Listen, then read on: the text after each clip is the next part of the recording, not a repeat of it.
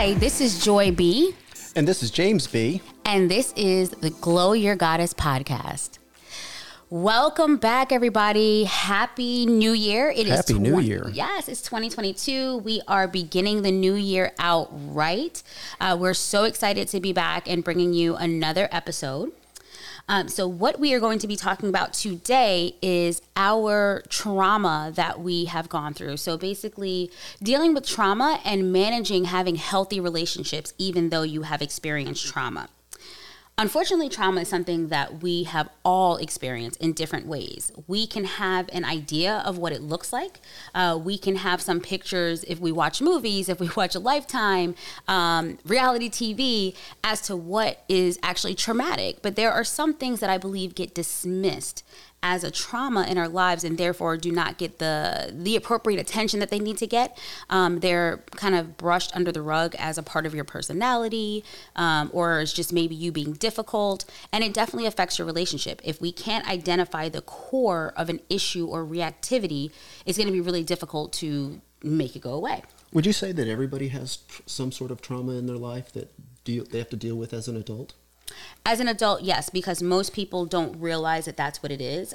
If there were more, I would say, like signs or assessments of you having trauma early on in your life, then that we would identify as trauma responses and things like that, we'd be able to manage it quicker. Mm-hmm. But we put labels on different things. So if you are a child and maybe you have some trauma that no one even knows about and you are acting out about something, you are very quiet, you stick to yourself, you don't want to talk to any other people, mm-hmm. and no one understands that there's been a pain thing, you can just be identified as somebody who's difficult. Okay. Or has an attitude, so you can therefore be disciplined instead of cared for in a way that you would start to heal your wounds. And so therefore this will kind of continue to grow with you as you grow, and mm-hmm. you will formulate different ideas based off of that unresolved trauma. Okay, that makes some sense. Okay. So the definition of trauma is a deeply distressing or disturbing experience, right? So this can be, again, what we visualize as something very personal and very deep, like seeing someone die in front of you, okay. right? Mm-hmm. Being abused viciously by a loved one, right? Sexual abuse, physical abuse, things like that. But there are simpler things that do happen that, again, we look at almost like a rite of passage when we're in elementary or middle school, high school. I mean, I can't talk to one person who doesn't say that middle school wasn't very disturbing or aggravating, but we kind of laugh about it. But there was probably something there that was a sticking point in terms of how we thought about ourselves. Okay. Yeah.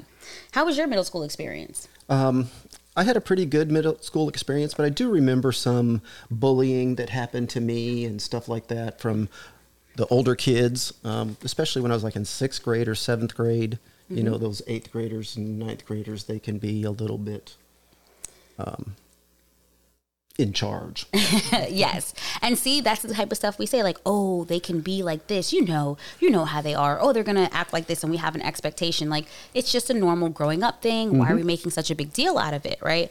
Every kid is not going to be aggressive. Yes, there are hormonal changes that do happen where you could be more aggravated, but it doesn't mean that you will show out in a way that is very harming to other people, right? Mm-hmm. Oftentimes, if you are looking at someone who's a bully, they have probably had trauma going on in their homes. They probably feel powerless in other spaces, and therefore they want to have power and kind of put that upon other people around them. Okay. So that can happen as a child and an adult. There's plenty of people as adults who feel powerless and continue to bully other people, bully their colleagues, bully their family into doing whatever it is that they want, feeling like they deserve it and they can only get it by pushing someone else down. Mm-hmm. All trauma responses.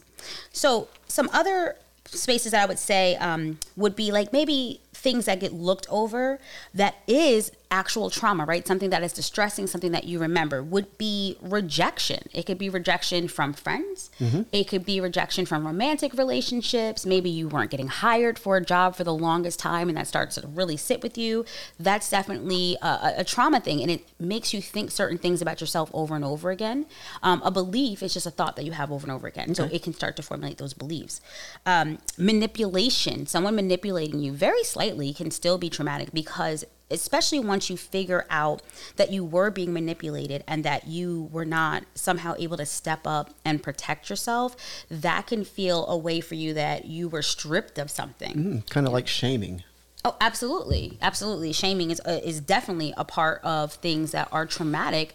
People telling you the things that you do, the things that you desire, are not appropriate, right? And that they're going to somehow create a bigger consequence to your life if you continue to just be who you are, right? So it's like somebody who may be a part of an organization that is of faith or something like that. It could be anything.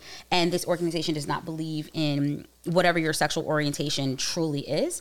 And if you are taught that if you hold on to this orientation or this behavior, you're going to be damned, that's something where you're stuck in the middle of something. Is it you having to deny who you are? Or do you deny your tribe? This is your support system, right? So it's between a rock and a hard place, and there's really no great answer. You just try to survive that, and that being forced into survival is traumatic. Okay.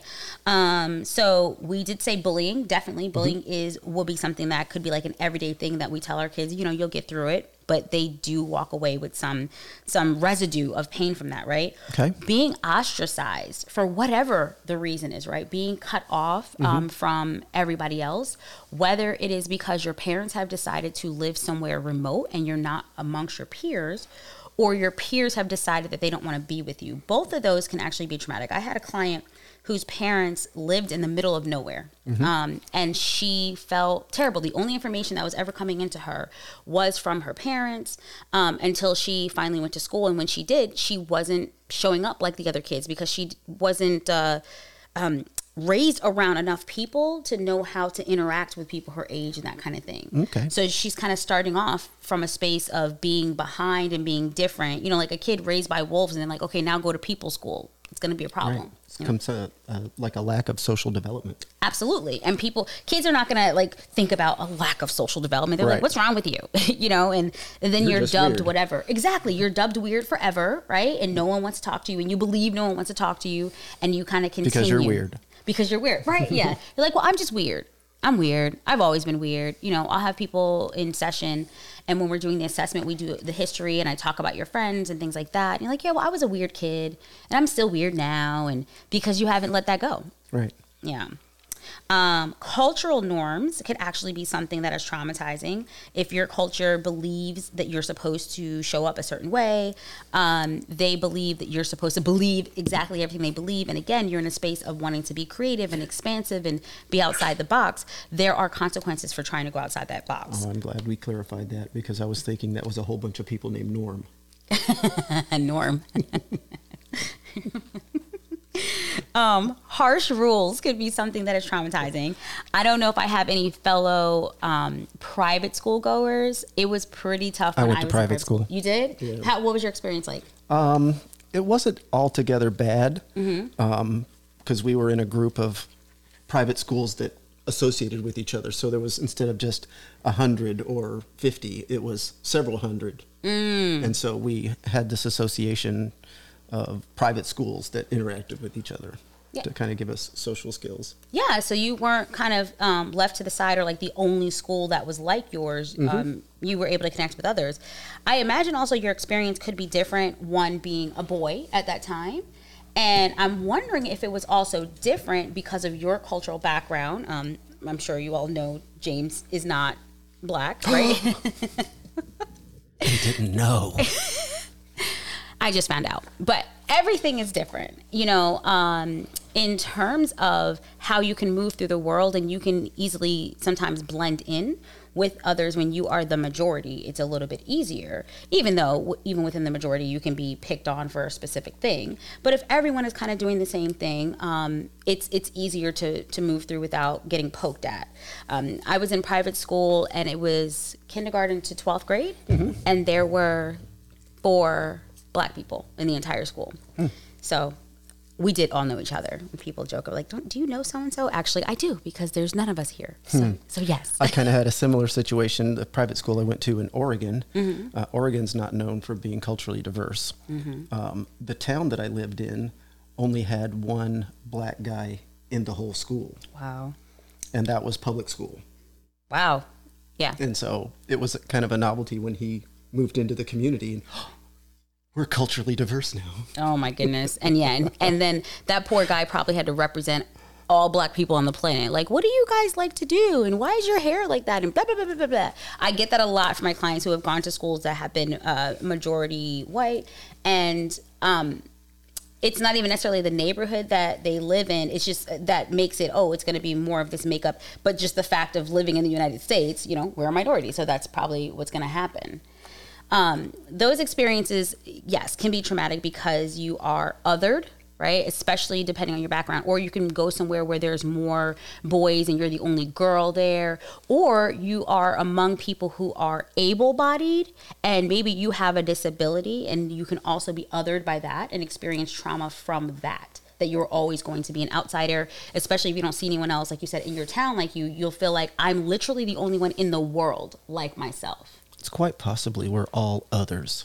We are all others, but we're all togethers too. There's something that we all have in common, but we like to look at the differences that we have with people, especially when we have a first inkling of, I don't like you, so let me look for the thing that makes you different from me. Mm-hmm.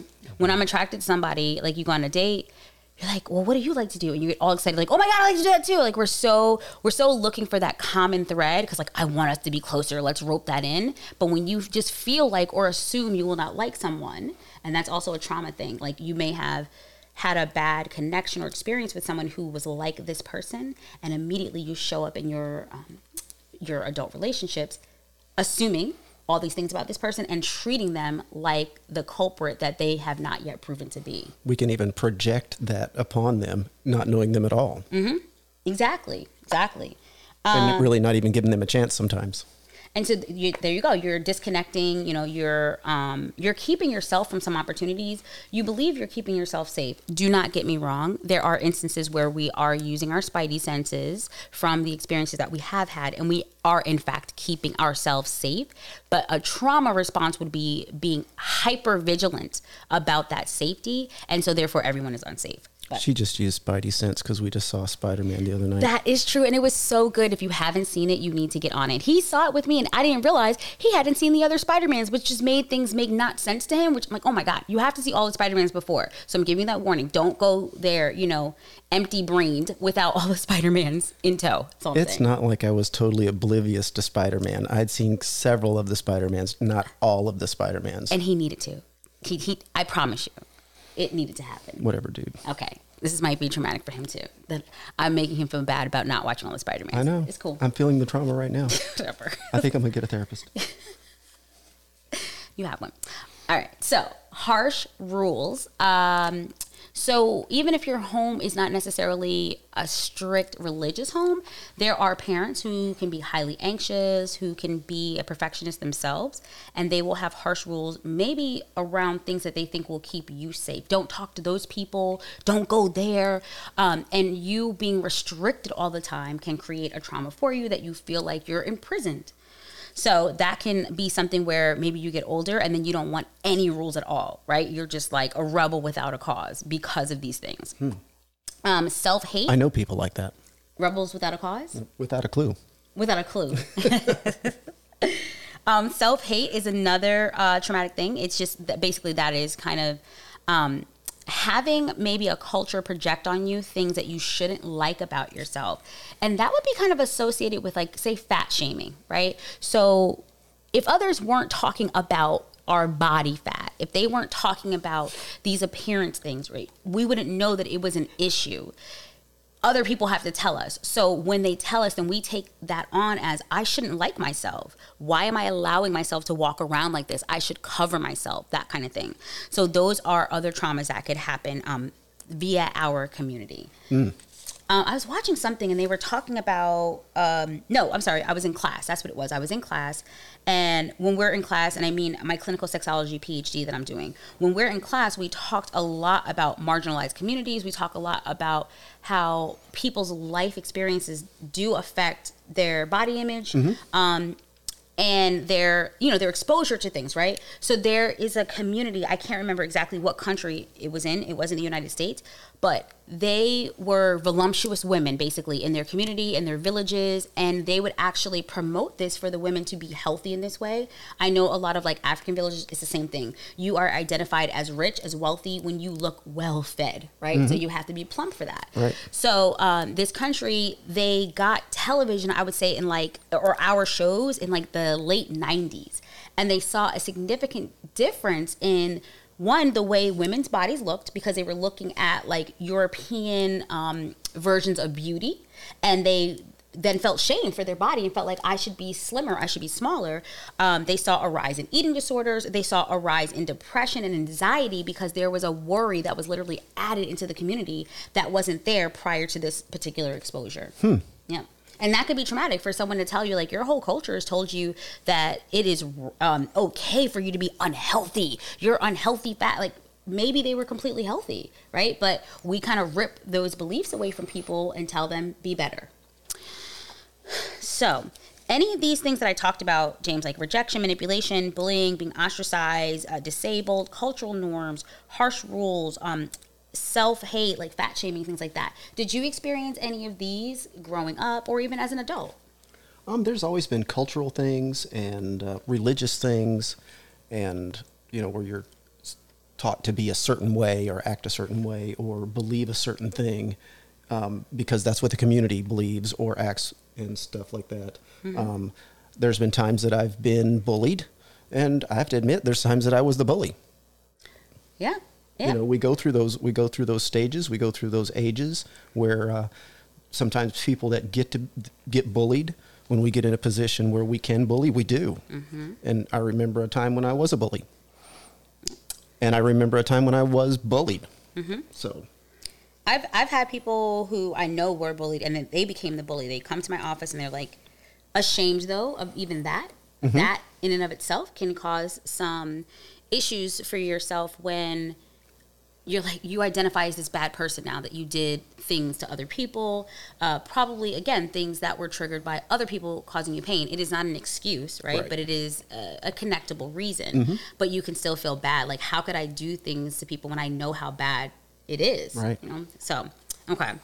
I would say for me, some of the things, definitely cultural norms. I think we all get that, especially when we start to discover that we are our own person and we love different things than our parents did or our small little community or block did. We can really struggle with trying to pull away from that. And then in the beginning, it's always kind of like having secrets, right? And that's difficult. They say secrets keep you sick, right? Having to live these double lives, pretend to be somebody to please someone else, and then being mad at yourself that you did that. So definitely cultural norms, rejection, because nobody escapes rejection for sure. And some bullying, middle school, high school, I would say for sure. Everybody was a bully. Right. There was definitely a lot of bullying going on. So it was that bully hierarchy. There were the top bullies and the mid bullies and the bottom bullies, and then the people that didn't have anybody to bully, they found somebody to bully. Oh my God, maybe a pet. That's terrible, right? And I don't want to make it funny, but like it is a thing. People they put that energy somewhere else. I would say I probably wasn't a bully. I wouldn't say I was a bully, but I was definitely bullied. And what I did was, James is saying whatever. I was not a bully. I was too busy doing things and too busy fighting for my life. I was the shortest person in school for sure. And I was the only person who spoke like myself because I came from private school to public school. So it was a different environment. And I never necessarily shifted into being like everyone else. And that was always a problem. What I did do, I'm not saying that this is a good thing. It just happened, right? What I did do was I aligned with the biggest bully of them all. So therefore, not to send her out to like bully people, right? But if someone came to get me, I was okay. I see. Like you had to do something. Yes, it had to do something. So I'm not saying that we should. You grabbed a bully to be a bodyguard. I didn't grab her. She just happened to be my best friend. Okay. And it worked out where people stopped bothering me. But it was years, right? I had to fight a lot for myself. And I just don't feel like as human beings, we should ever be fighting people. Like that's just bananas to me, but it's a thing.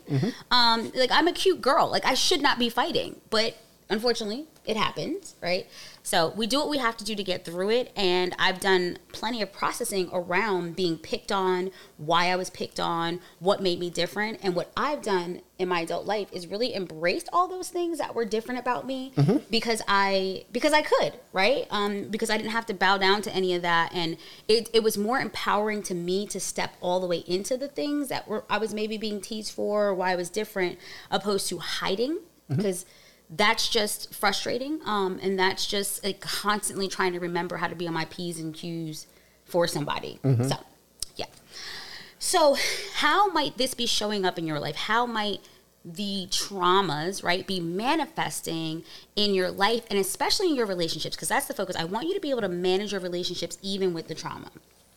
Okay, so some of the ways that those can show up is that any of these narratives that I talked about before, the manipulation, the bullying, the rejection, all those things can be something that cultivate a belief for you. And like I said, a belief is just a thought you have over and over again. Okay, so this can pretty much show up as you putting yourself down because of those narratives. And this could also affect your relationship health, because if your partner sees you as worthy and valuable and they're always affirming you and telling you, right? What's the biggest thing that happens when someone tells you something about yourself and you're not comfortable? What do you identify that as? You say it to me all the time. Not being able to take compliments. Right. Yeah. So your partner can be like, dang, I'm trying to be sweet and I'm trying to tell you the truth that I see. And you're constantly knocking down my truth and basically saying your words mean nothing. And how does that feel when I do have a problem taking compliments? How do you experience that? It's a little bit hard to deal with, because you're like, this is how I see you and this is how you really are, but you're not giving me the freedom to express that. So then I become the person shutting somebody else down. Yeah.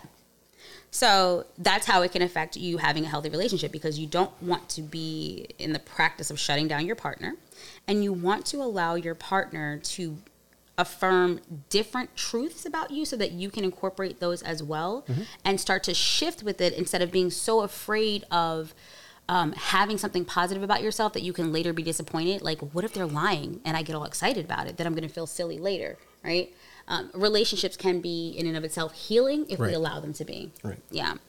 Another way would be shaming around sex, right? So if you were shamed when you were younger about having sex, about desiring sex, about looking at sex, about being a sexual being, one, it's ridiculous, because, your sexual health is a part of the whole health package, right? Our mental, our spiritual, our sexual, financial, physical, all these things are really important.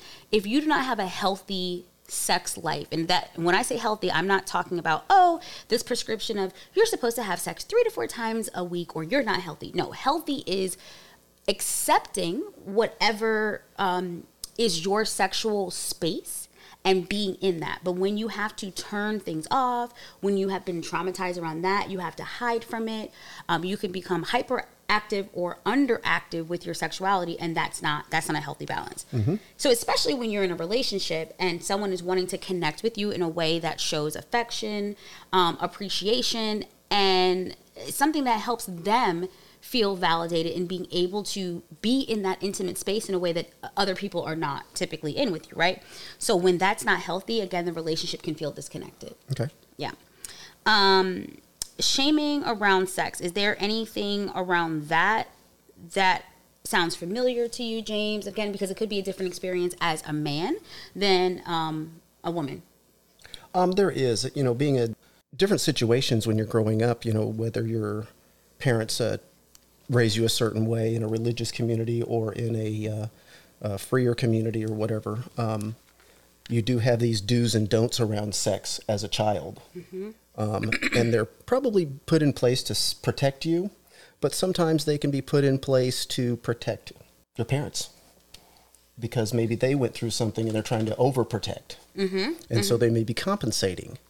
And so you end up having some type of trauma or some negative feedback around your sexuality or around your sexual preferences or around just being sexual beings, and then having to clarify that as you become an adult. Yeah, a lot of clarifying. And that clarifying can be kind of the sticking point in relationships where you're not quite sure how you're supposed to be. Like maybe sometimes you get completely visceral and you're really yourself, and then you pull back from that and your partner's like, wait, well, who are you? Because you showed up this way, but now sometimes you show up this way. Am I causing damage for you by touching you this way? But really it's a shame trigger that's coming up, that's making you not want to connect with them fully in that way, right? And almost telling them that they should be ashamed because that's what you learned. Right. And so then your partner can feel bad about being with you if you're telling them they're bad for wanting certain things from you or with you or by themselves, right? And you can have a hard time showing up with your partner physically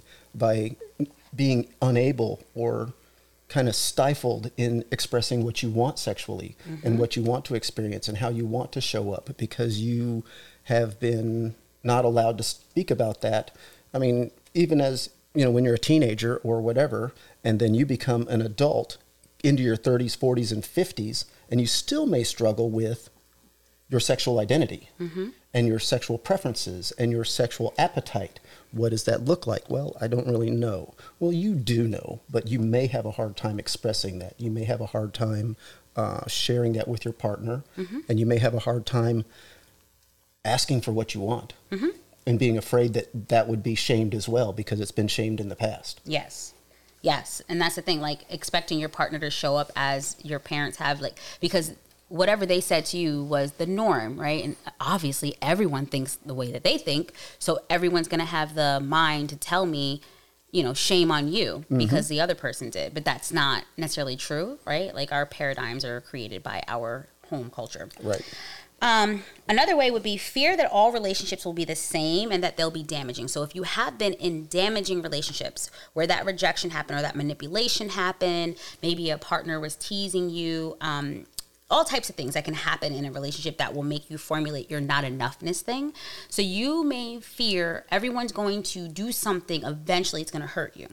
And the way that shows up is that you either will avoid all relationships or you will settle for any relationship, right? Like, well, it's going to be bad anyway, and I don't want to be by myself, so I might as well just settle for this thing that is not that great. And the other thing that can show up from that is if you decide to stay in a relationship and say you do settle, but you're still mad about it, right? You can become the accuser. You could be the one in the relationship that is expecting bad, and you're constantly telling your partner how they're going to let you down.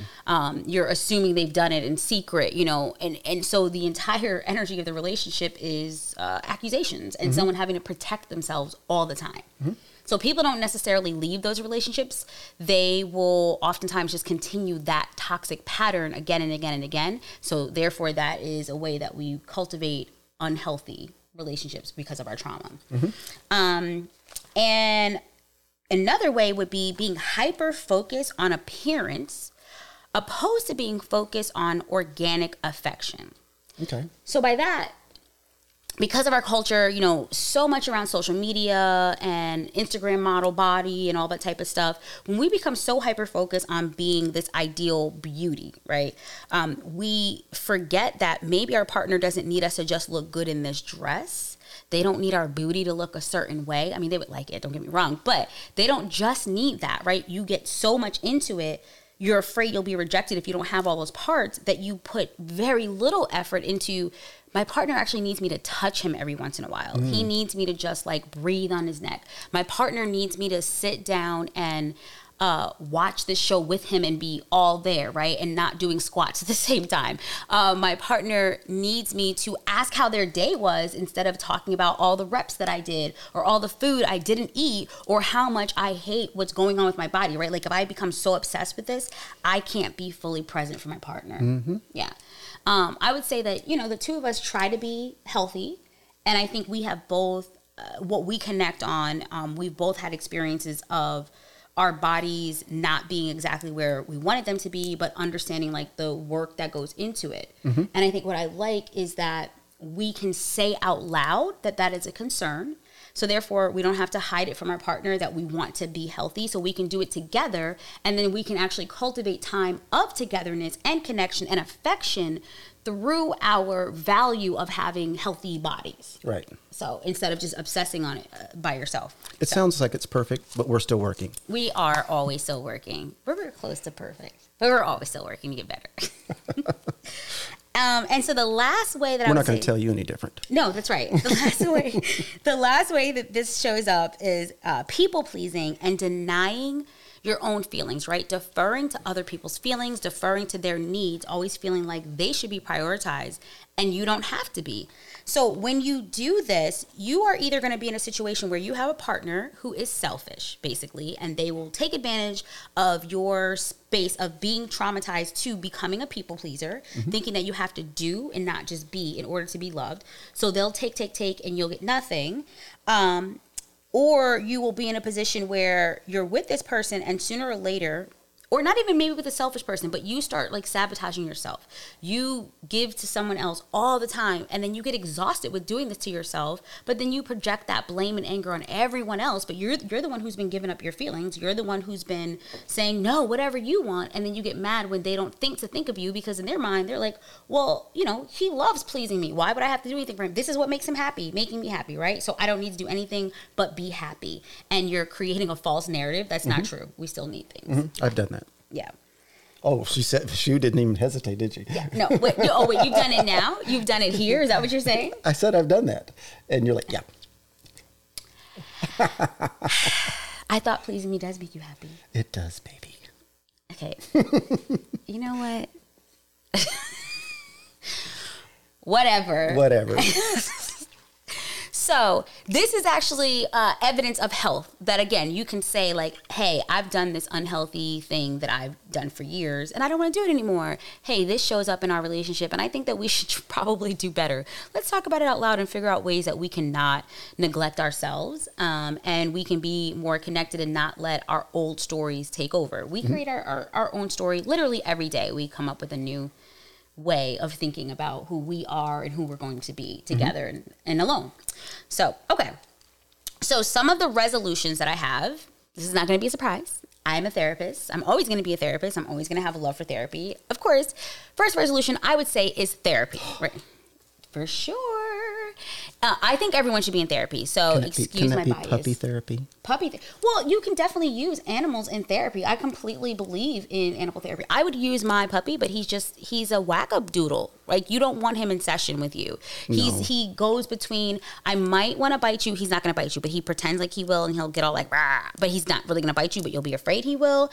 And then he's giving her the evil eye right now. Right now, right? And the other end of it is he'll just go to sleep and snore very loudly. So either way, you don't want him in session, right? So there's no puppy therapy for us. But I do believe in it for well-trained dogs to be a therapy pet.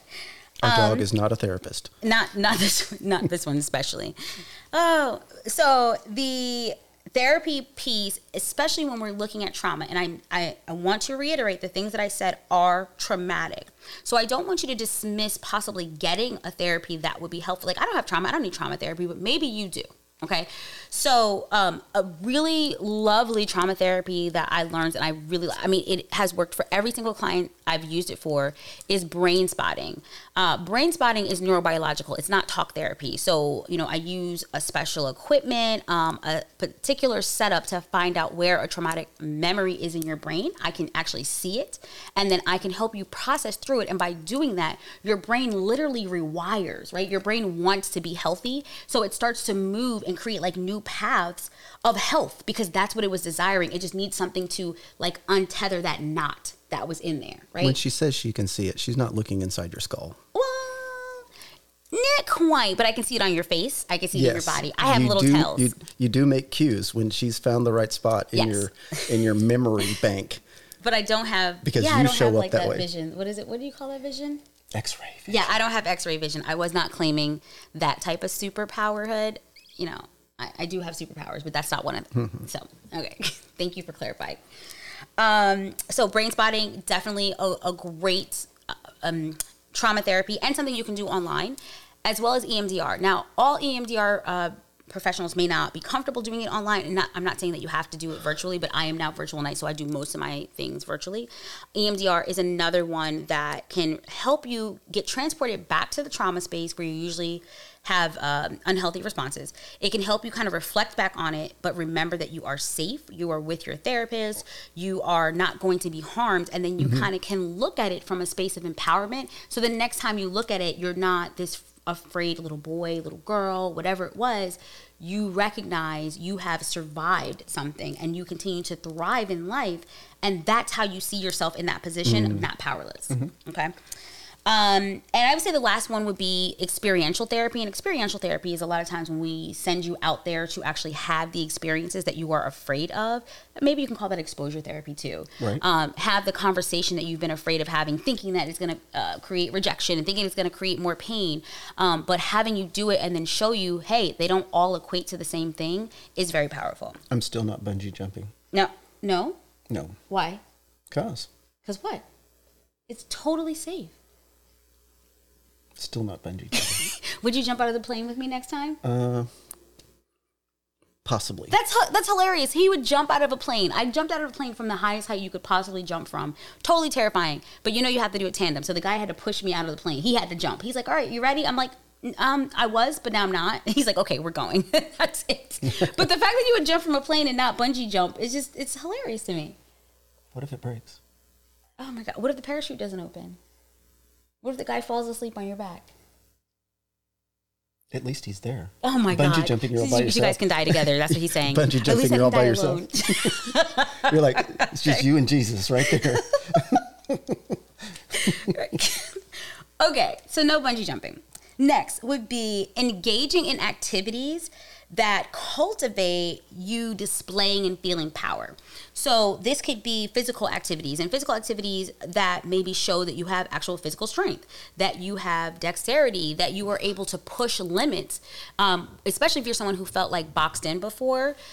Boxing, right, specifically is something that gets a lot of that energy transferred out where you can see your power.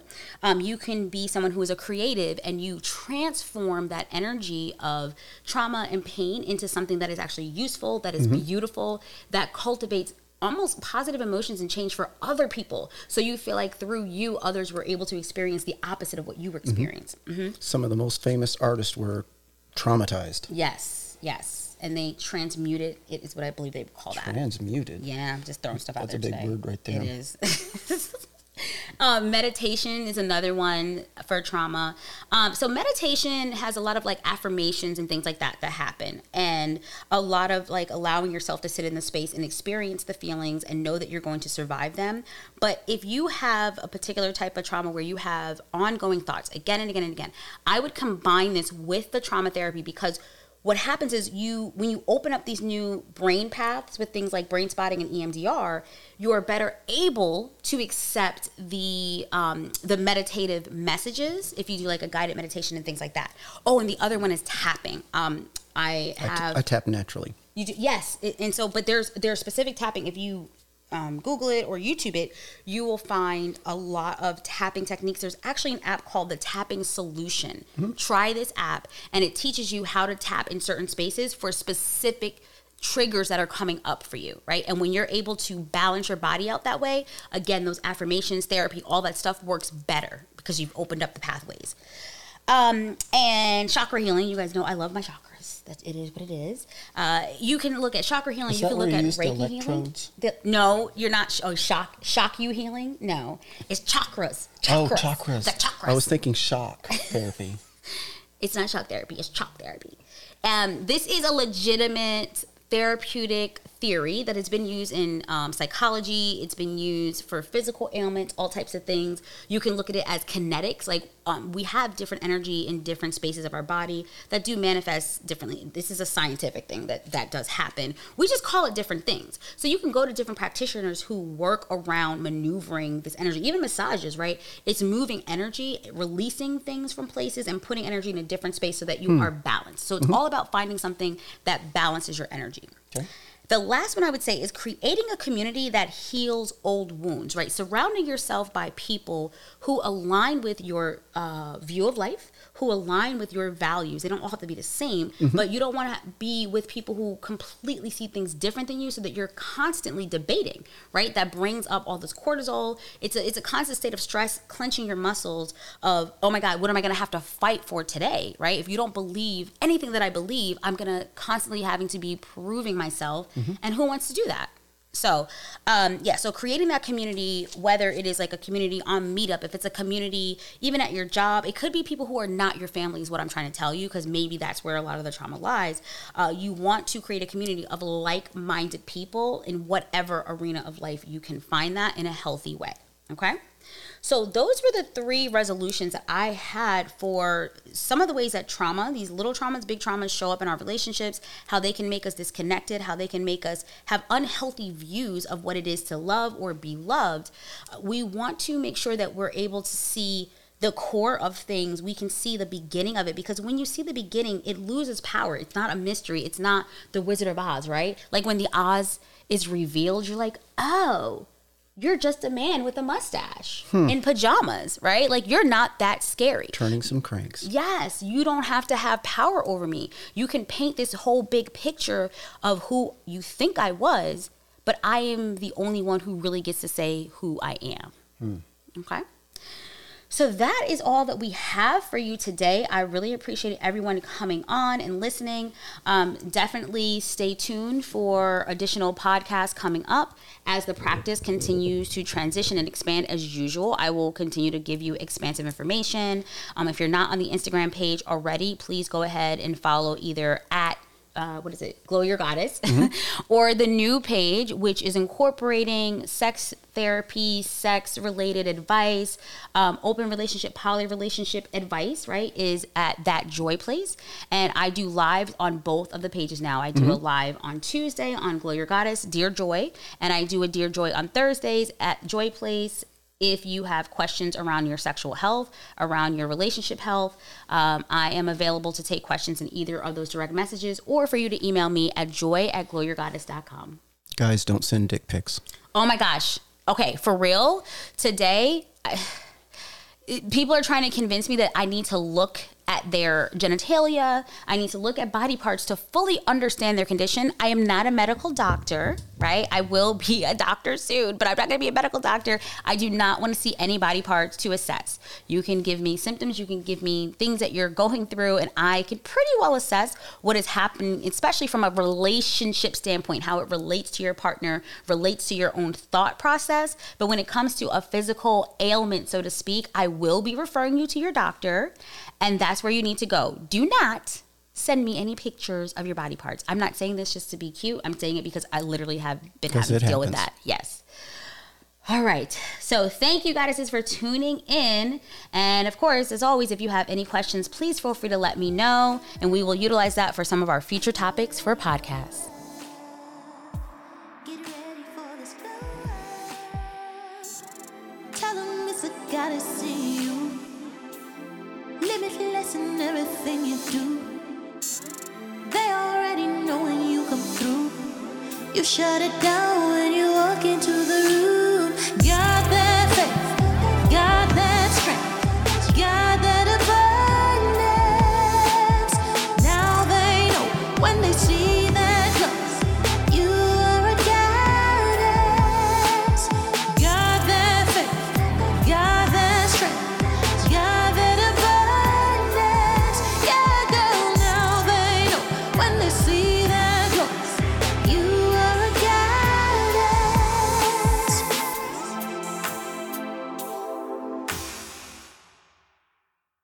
Thanks, Cuba.